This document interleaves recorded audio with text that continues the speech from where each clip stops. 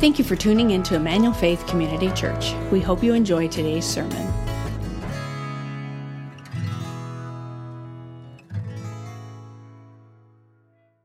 Well, welcome, Emmanuel Faith. It is so good to see you this morning. If you're joining us online, a special welcome to you as well. And if you're joining us at the 5 p.m., I miss you. Welcome. We're glad you're here. Happy third Sunday of Advent to you.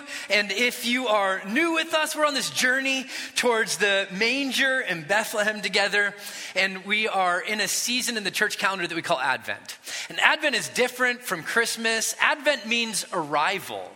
And it's a season where, as followers of Jesus, we remember that we live in between two affirmations, that Christ has come and that Christ will what? Come again. The famous theologian Karl Barth once wrote, "What other time or season can or will the church ever have but that of Advent?"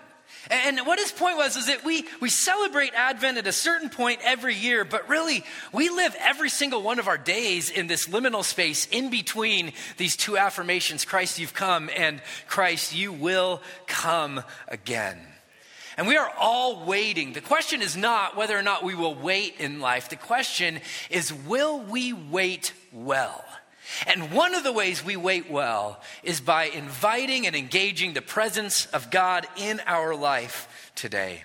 And to that end, over the last few weeks, we've been studying out of the prophet Isaiah in Isaiah chapter 9. So if you have your Bible, would you open there with me, Isaiah chapter 9.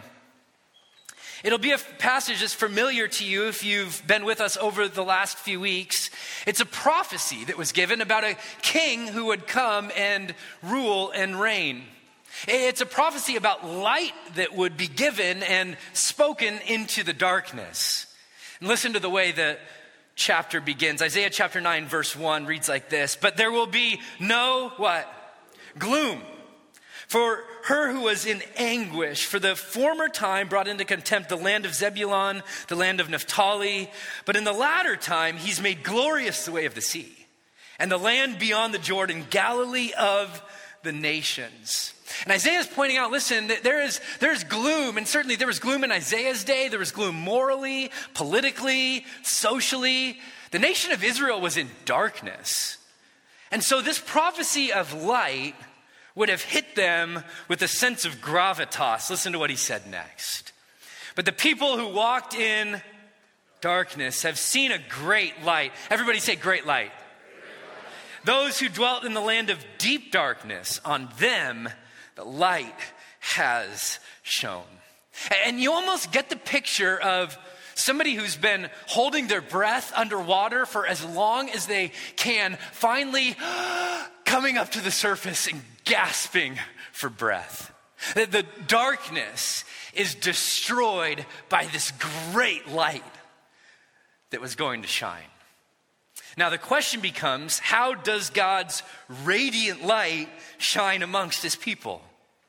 I'm so glad you asked that question, because Isaiah actually answers it. You're so dialed in. Listen to what he said, verse 6. He said, "For to us a child is born, to us a son is given." And I just want to point this out once again. I love the fact that Isaiah points out the son is given. He's not earned. He's not produced. He's not deserved. The son is just simply graced. He's given. "And the government shall be upon his shoulder, and he shall be called Wonderful Counselor, Mighty God." Say it with me, church. "Everlasting Father and Prince of Peace. Of the increase of his government and peace there will be no end. On the throne of David and over his kingdom, to establish it and uphold it with justice and with righteousness from this time forth and forevermore. The zeal of the Lord of hosts will do this." I love that Isaiah says he will. Not he might, or if things go according to plan, he could.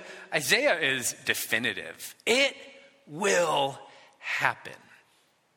And if you read through this passage, you can understand why the nation of Israel is hoping and longing for and even expecting a military and political ruler.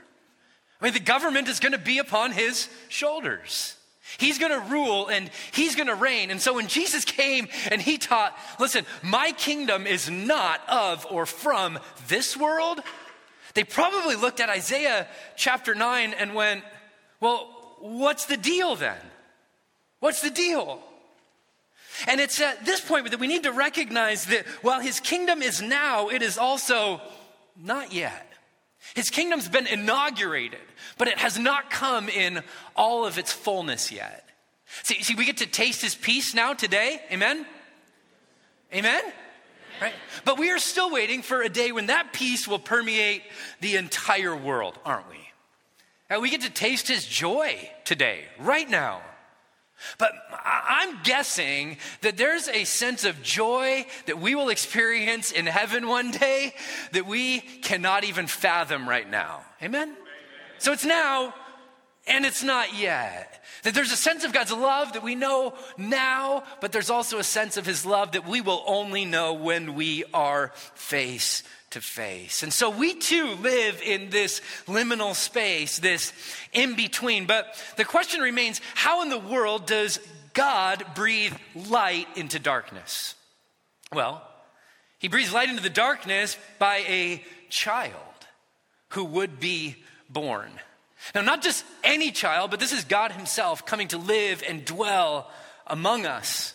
And I love the fact that this child cannot be summarized or contained in only one name. Don't you love that? That God is so multifaceted, he's so complex, he's so beautiful, he's so majestic, that he needs multiple names in order to describe him.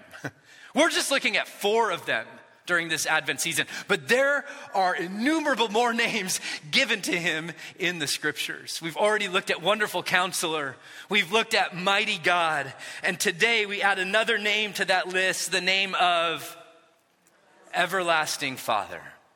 It's a name that's a more personal name, isn't it? More intimate.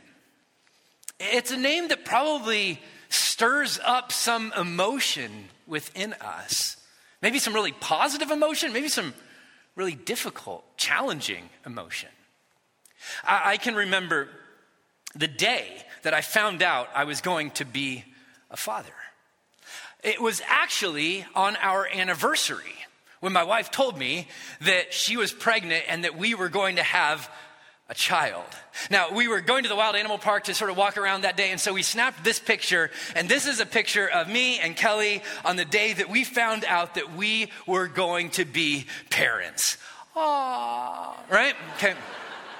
And so for the next 7 months, we spent time preparing.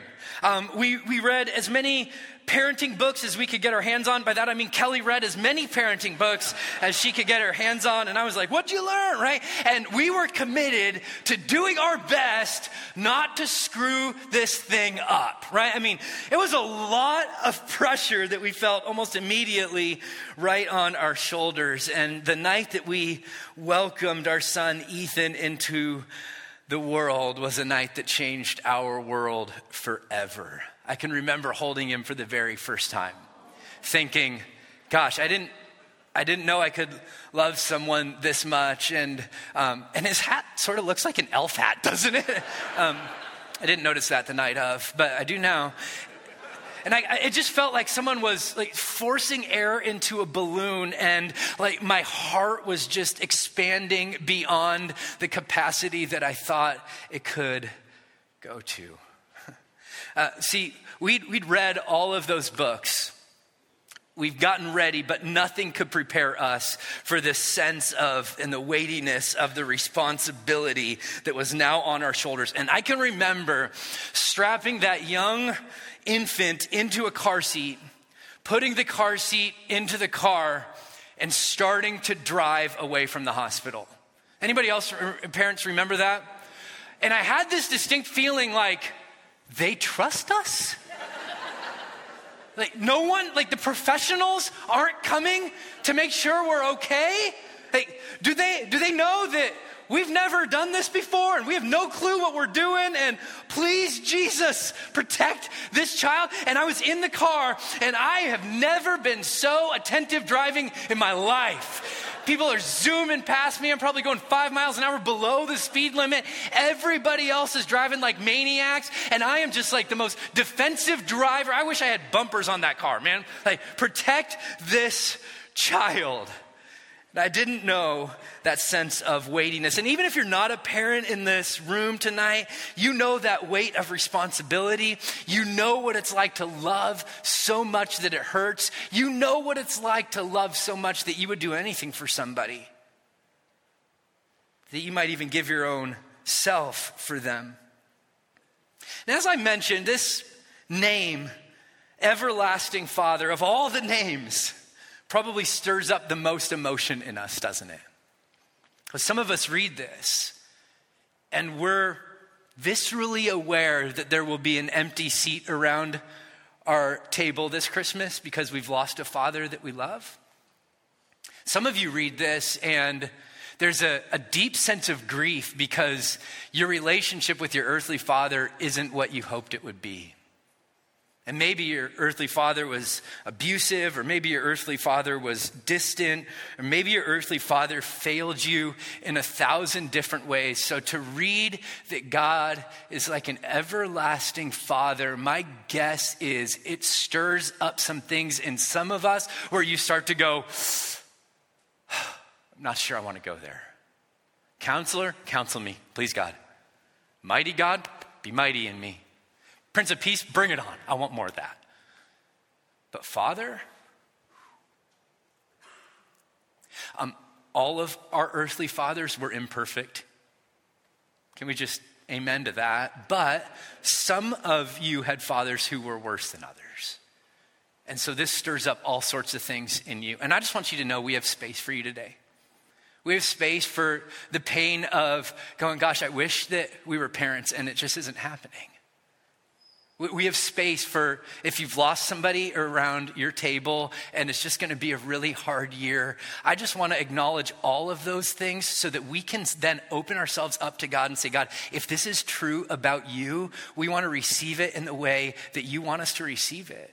We want to hear from you today in a way that maybe starts to break down some walls that we've built up to you in our minds and in our hearts. And we want to invite you to move afresh in us today. See, the enemy knows that one of God's designs is that we would look at our fathers and that they would be a reflection of his love. And so he has attacked that role from the beginning of time. And my prayer is that today we might take back a little bit of ground. Amen? So before we jump into this explanation of the radiant name Everlasting Father, I think we need to do a bit of theology. I hope that doesn't scare you, but we do need to at least acknowledge that Isaiah says in verse 6, a son is given, and then he names the son Everlasting Father. Does this cause any sort of questions to rise up in you, or am I alone? I hope I'm not alone. It's really awkward to be standing on the stage alone. I guess I am alone right now, but please enter in with me. Like, Jesus is the Son of God. He invites us to pray. Pray to God, Abba, Father, Daddy. I mean, hasn't Isaiah heard of the Trinity? Is he conflating the Father and the Son into one? And how can Jesus the Messiah, the second person of the Godhead, also be called the Everlasting Father? I think the great preacher Charles Spurgeon captured it well when he said this. He said, the Son is not the Father, and neither is the Father the Son. And though they be one God, essentially and eternally, being forevermore one and indivisible, yet still the distinction of persons is to be carefully believed and observed. He says, listen, this passage isn't attempting to conflate and combine the Son and the Father into one person. God in three persons, blessed Trinity. He goes on in that sermon on this text to say, our text has no bearing upon the position and titles of the three persons with regard to each other. It does not indicate the relation of deity to itself, but the relation of Jesus Christ to us. He is to us the everlasting Father. And it hit me this week. I was out on just one of my early morning walks, and I was just praying, God, how in the world is Jesus both the Son and everlasting Father? Like, Jesus, help me understand how you're both the Father and the Son. And I just sensed God whisper to me, Ryan, you're a father and a son. And I was like, I am. Like, I'm a son to my parents, and I'm a father to my kids. And I just sensed him saying, well, that's the same way that it works with me. I've settled on viewing Jesus as fatherly, in that he exhibits the characteristics of a good father. See, Jesus rules and reigns not as a cold dictator, but as a compassionate father. That all throughout the scriptures, we see God described as a father. In Exodus chapter 4, verse 22, he calls Israel his firstborn. In Psalm 103, the psalmist writes about the character of God and says, the Lord is like a father. Well, what kind of father is he like? He's tender. Like he's engaged. He cares. He sees you. He's not overly harsh. He's not vindictive. He's not angry. He's not mean. He's compassionate. His heart goes out to you, to those who fear him. And Jesus embodies this character, the character of a father. Now, if I wanted to teach on God in general as Father, we would have a number of passages to turn to. But I was wrestling with this because I want to teach on Jesus as embodying the character of an everlasting Father. And I wrestled with it, and I wrestled with it, and I wrestled with it. And then I had one of those moments that you pray for as a preacher when the clouds just sort of part. And a passage that just I'd never seen this way just stood out and became radiant to me. And my hope is that it becomes radiant to you. Will you flip over to Luke chapter 8 with me? Luke chapter 8. Because in order to see Jesus as the everlasting Father, I think we need to see this character that he exhibits in action. And I hope that you have the passage in front of you if it's on a phone or an iPad or in an actual paper Bible, because I'm not going to put the story up on the screens. It's more of a narrative, and I'm just going to invite you to enter in and read along and listen along. Starting in verse 40, listen to what Luke recorded for us. He said, and now when Jesus returned, the crowd welcomed him, for they were all waiting for him. And I just loved this Advent echo in the passage. They're waiting for him. He's been off in Gennesaret, and now he's coming back to Galilee. Verse 41. And there came a man named Jairus, who was a ruler of the synagogue. He was probably one of the main elders in the synagogue, a prominent man in town, and he held a place of authority and respect in the city. His name, by the way, means he will give light. How cool is that? And after falling at Jesus' feet, he implored him to come to his house. For his only daughter, everybody say daughter, was about 12 years of age, and she was dying. I want you to keep that number 12 in your head. It's going to be important in just a moment. And as Jesus went, the people pressed in around him. This word pressed in a parable Jesus tells, he uses that same word to talk about the way that the thorns choke out the seed that was planted. So the pressing in isn't sort of like they're patting Jesus. It's like they are crowding in around him. Think Main Street, Disneyland after the fireworks show. Pressing in around him. And there was a woman who had had a discharge of blood for 12 years. How many years? Wow, what a coincidence, you guys. My goodness. This girl, 12 years old. This woman bleeding for 12 years. And immediately what we see is that these are not two stories that we're supposed to read in parallel. They're two stories that we're supposed to see intertwined. And she thought, and though she had spent all of her living on physicians, she could not be healed by any. So she came up behind Jesus and she touched the fringe of his garment, and immediately her discharge of blood was ceased. This word in the Greek, touched, it literally means grasped or clutched at his garment. Now, on Hebrew, male Hebrew garments in the ancient world, they had 4 tassels, one on each corner of the robe. If you're interested, you can read about that in Numbers chapter 15. They don't have that same tradition today, but what they do have is prayer shawls. And on a prayer shawl, you can see that there are tassels on each corner. According to Numbers chapter 15, the tassels were supposed to be woven with blue thread, and the tassels represented the law. They represented the commands, and they were a reminder that every time a Jewish man put on a robe, that they were to be people who were obedient to Torah, or be obedient to the rule of God.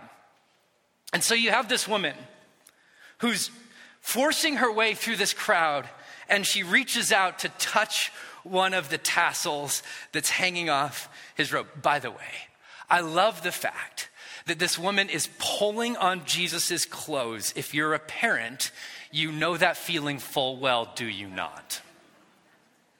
And Jesus said, "Who was it that touched me?" Now, does Jesus know who touched him? Yeah, okay, good. Glad we're on the same page there.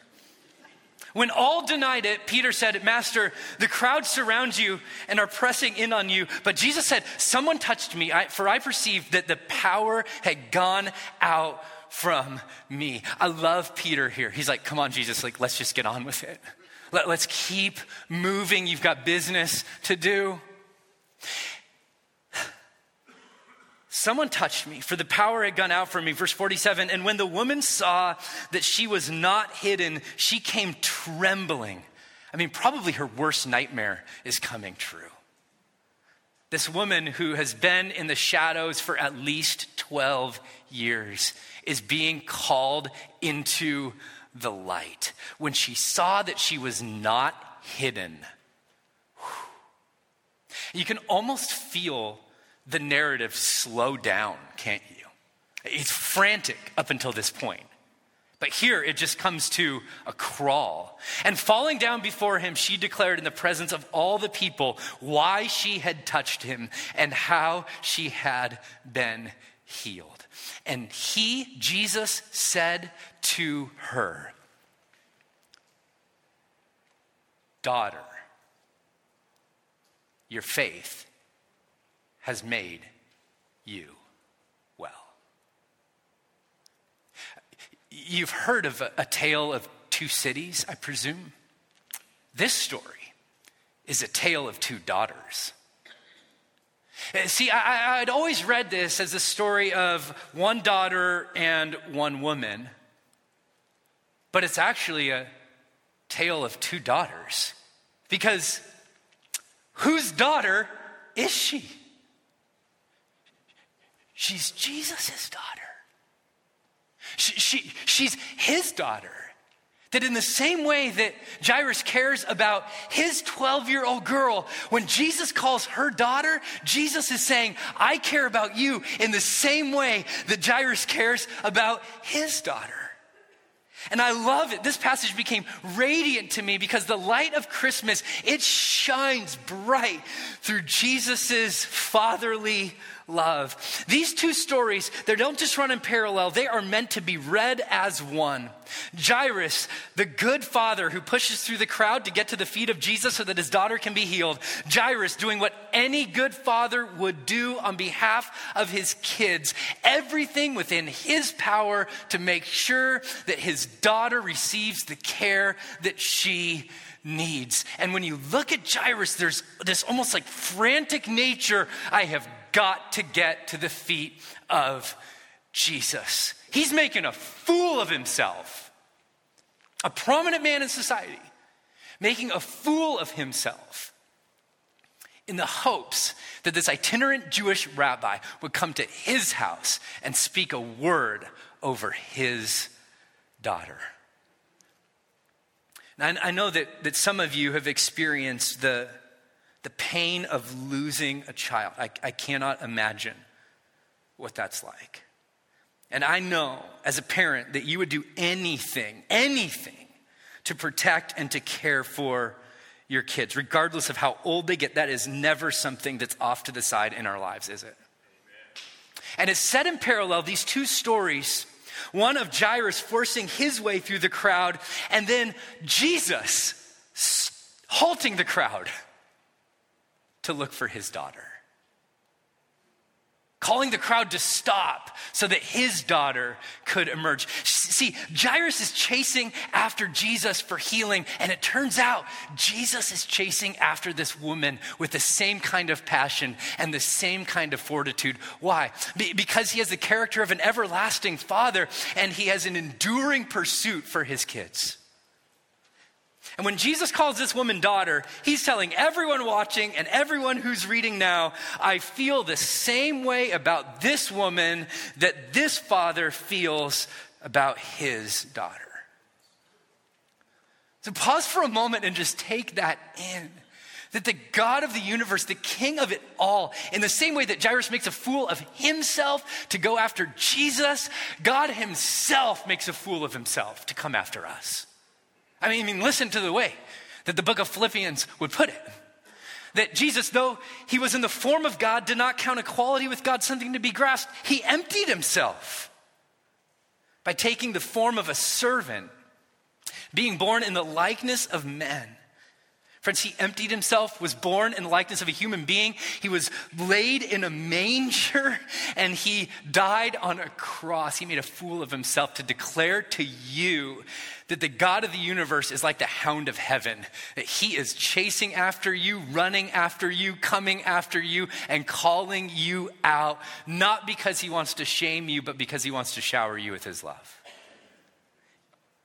And I'm not sure if you feel pursued today, but I want to assure you that you are. The scriptures say that Jesus stands at the door and knocks. And he says, if anyone would hear my voice, I will come into him and eat with him and he with me. This is the God who pursues. He's the everlasting Father pursuing you today, knocking at your door. But I think my favorite part of this story is when Jesus says, who touched me? And everything around him pauses. It just comes to a screeching halt, doesn't it? If it's a movie, it's in slow motion and there's some music playing behind that makes it seem a little bit more dramatic. And this woman has to be thinking, this is not going to turn out well for me. See, because the law of Moses said that if she was bleeding, she was unclean, which meant she wasn't allowed to touch anyone. It also meant that she was not allowed to enter the temple. She wasn't allowed to enter synagogue. She wasn't allowed to be a part of the people of God and the gatherings of God. This was a rule put in place to protect the health of the community back in the ancient world. So catch this. All of these layers that are just stacking on one another. The tassels represented the what? The law. The same law that said she wasn't allowed to touch anyone. Jairus is who? He's a synagogue ruler. He's probably one of the people that was partially responsible for making sure she stayed out of the synagogue. And undoubtedly, when Jesus hits pause and the whole scene goes into slow motion, she thinks, well, here it goes.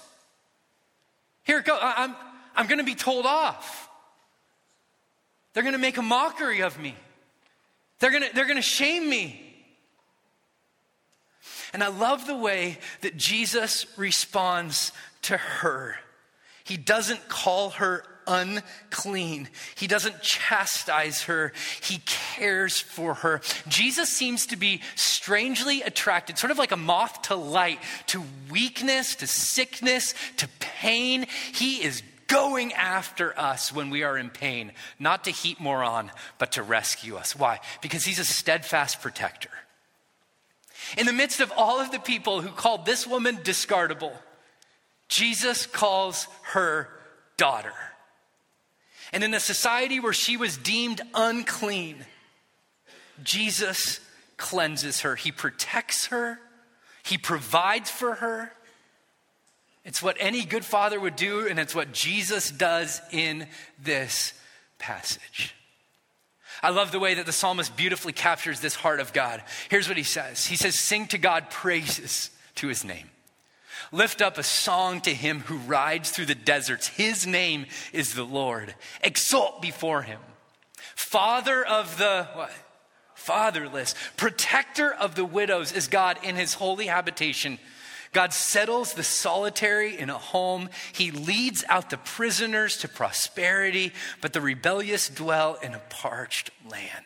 Father to the fatherless, provider, protector, putting them in a home where they can be cared for. See, when you are broken, when you're in need of mercy, and when you reach out to Jesus, he responds to you in the exact same way he responded to this woman. And I'm sure that what was going through her mind might be a similar thing that's going through some of your minds when you step into a church. Things like, I don't belong here. Things like, if you knew what was going on in my life, certainly I would be kicked out or relegated to the side, and you would not want anything to do with me. Thoughts like, gosh, my shame and guilt just heaps on my shoulders when I walk in these doors, and I can just feel it. And I just want to tell you that those feelings are a lie from the pit of hell, that Jesus, King of Kings, Lord of Lords, does not look at you to shame you. He looks at you to redeem you. When you come to him in faith, he responds to you with love. Every single time. Every single time. And I love the fact that Jesus calls out this woman. He stops and he brings her out of the shadows. And he says, who was it that touched me? Who was it that touched me? And then he waits. Evidently an uncomfortable amount of time. Because Peter's like, Jesus, like, let's just get on with it. Jairus is probably like, let's get on with it. And this woman is probably like, please get on with it. I'm comfortable just being in the shadows. Just let me get my healing and let me go on to live a life that's devoid of the loneliness and isolation that I have been plagued with for 12 years. Thank you, Jesus. Go. It's all good now. But Jesus doesn't let her get away with it. So what's up with that? Like, why the theatrics? Why the stopping of the story? Why clicking into slow motion? See, here's the thing. Catch this, friends. Jesus calls her out because he is not interested in drive-by vending machine dispensed healings. He's interested in relationships. He does not want to only restore her body. He wants to give dignity back to her soul. And he knows the way that I do that is by reminding her of who she really is. He shines a spotlight on the woman, not to shame her, but to shower her with love. Why? Because he wants to know that it's not just the crowd that he loves. He loves her. He has an individual affection for her. I know. For God so loved the world that he gave his one and only son, that whoever believed in him would not perish but have everlasting life. I believe that with every fiber of my being. I hope it's held up in between the goalposts at every football game. Praise be to God, right? I believe that. But understanding that God loves you is different than knowing that God loves the world. See, you can know that God loves the world, and it's a nice sentimental thought. But when you know that he loves you, it becomes a transformative reality. See, I love my kids. But that hits a little bit different, I think, than telling you, gosh, I love Ethan. He's smart, he's driven, he's caring. I love Avery. She's sensitive, she's witty, she's thoughtful. I love Reed. He's creative. He's passionate. He's tenderhearted. And see, what if God looks at us and he doesn't just say, I love you, all you. What if he looks at each one of us and he says, Jed, I love you. Audrey, I love you. Bill, I love you. Dinah, I love you. And then he's got a list of reasons that he loves us. I think that's what a father would do, isn't it? The prophet Isaiah would write this about God. He says, I've loved you, my people, with an everlasting love, with an unfailing love. I have drawn you to myself. I love it. God's saying, come to me, touch my robe, grab my hand, know my heart. I long for your good. I long for your restoration. I long for your healing. This woman is called out of the crowd to know that Jesus loves her and sees her. And it strikes me, Jesus acknowledges that there's a power that's released from him, and then he goes on to say, daughter, say it with me, church. Faith has made you well. Go in peace. These 4 words, made you well, are actually one Greek word. It's the word sozo. Will you say that with me? Sozo. And it's where we get our English word to save. You could literally read this. Daughter, your faith has saved you, has redeemed you, has made you whole. I'm struck by the reality that faith doesn't always result in physical healing, but it always results in saving. And it wasn't the quantity of her faith.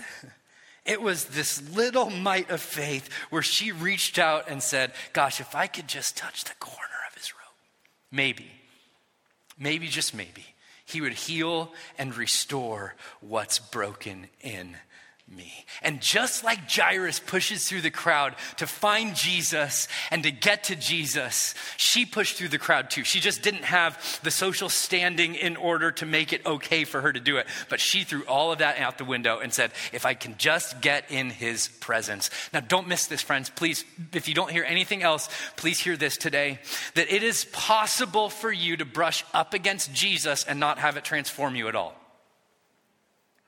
It's possible to be in proximity with him, but not have it transform you.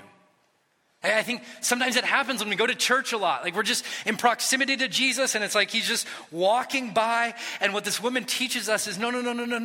There's hundreds of people in this crowd, but her faith stops Jesus because she reaches out for him and says, I need a touch from you.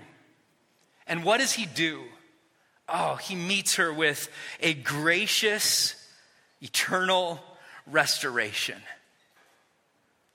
See, there's a way to brush up against Jesus that makes no difference, but there is a way to passionately, ferociously grasp for him that changes everything. We call that faith. Faith is not just, I believe in you, Jesus. Faith is, I'm going after you. I long for you. Like a deer pants for water, so my soul longs for you. In a dry and weary land where there is no water, Jesus, I am going after you. And here's the beautiful thing about this picture that we're painted is that faith is the very thing that brings this woman face to face with God. And I wonder what kind of pain, just like her, you're holding on to. See, because so much of the time our pain causes us to shrink into the background. If we can go, I just want to be a wallflower. I just want to come and I just want to experience it, but I don't really want to be a part of it. And Jesus says, no, don't let your pain relegate you to the sidelines. Let it propel you to the feet of the Messiah. Because that's where the transformation happens. So, what might this look like for us today? I think it means that for some of us, we've got to acknowledge that maybe we're a little bit more like this woman than we'd like to admit. There's some pain and there's some hurt inside of us. And the question is, will we just blend in with the crowd, or are we going to go after Jesus? Say, God, I need you. Maybe it means that we've got to show a little bit of perseverance.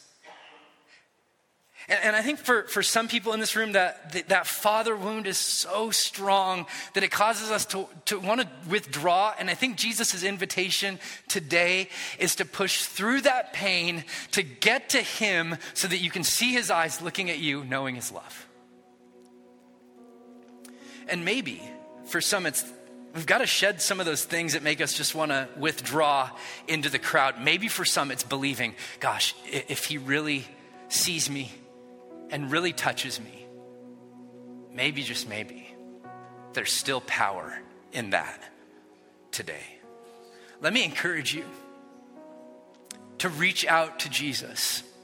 And I assure you that when you do that, with all of your brokenness and all of your quote unquote uncleanness and all of your sin, just like this woman, he doesn't look at you and say, how dare you? How could you? Get away from me. He looks at you and he says, daughter, son. Like a frantic father, I've been pursuing you, and I want to protect you, and I want to shower my love down on you, and I want to restore you. And so maybe this Christmas, we don't just celebrate the birth of Christ. Maybe this Christmas we can rest in the fatherly love of Jesus. Maybe this Christmas we see him calling us son, calling us daughter, calling us out so that he can shower us with love. I want to invite you to put your things away. And we're going to end our time together just a little bit differently today. Because I just want to give you some space to meet with Jesus. And I want to do it in a way that will be familiar for some, but maybe unfamiliar for others. I want us to do a practice together called imaginative prayer. But here's the first step in this. I just want you to get your heart quiet, and would you just ask God, would you reveal to me pain, hurt, frustration, sorrow, however you want to name it, that you would invite me to bring to you? Just like this woman. God, show me how I am maybe more like her than I think. And in just a few moments, I'm going to lead us in a time of prayer where we just imagine ourselves back in this story. So would you go before God and ask him what he might want to bring to mind?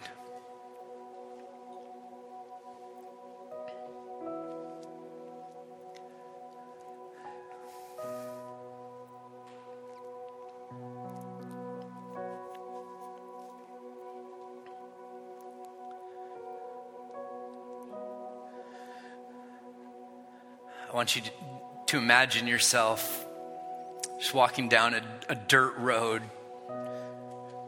towards a courtyard area that's just jam-packed full of people. Shoulder to shoulder, there's a buzz in the crowd because Jesus of Nazareth is in town.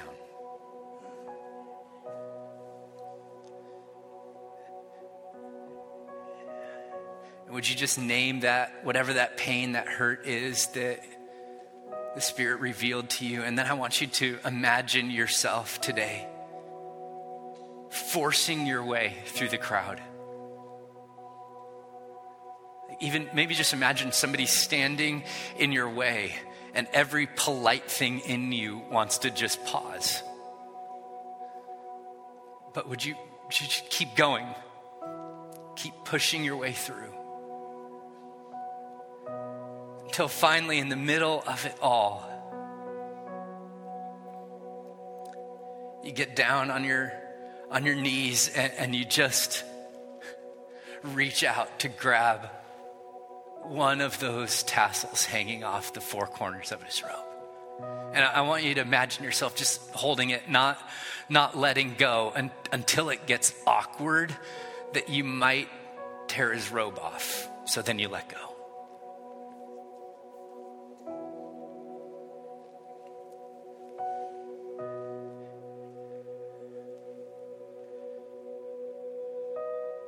Would you imagine yourself then backing off as quickly as you could, but hoping beyond all hope that whatever that pain you've brought to him, you don't carry away with you?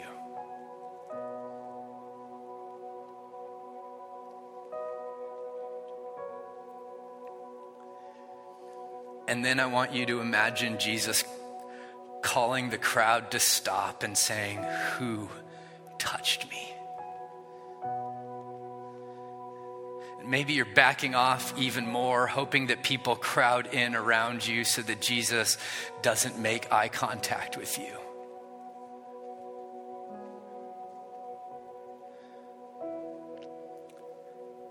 But in your mind's eye, I'd invite you to just look up at him. And you can just admit, Jesus, it was me. I touched you. And would you just tell him why? What's going on? Would you ask him to restore? Would you ask him to touch you? Would you ask him to heal you?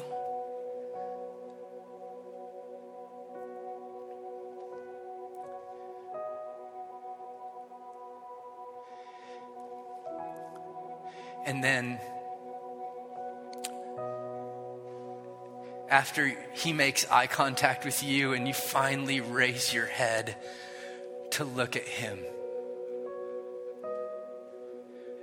would you hear him say to you this morning, "Daughter, my son,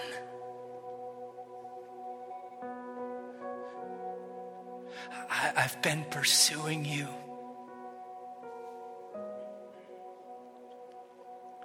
I'm not going to shame you. I want to protect you."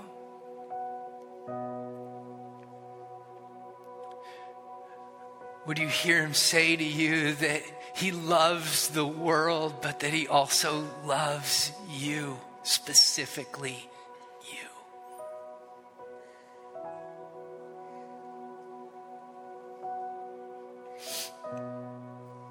And would you hear him say, "Oh, child, I long to restore, to make well, to save."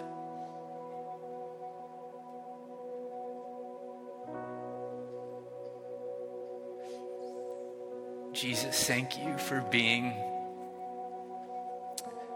not just our wonderful counselor and a mighty God and a Prince of Peace. Thank you for being an everlasting Father.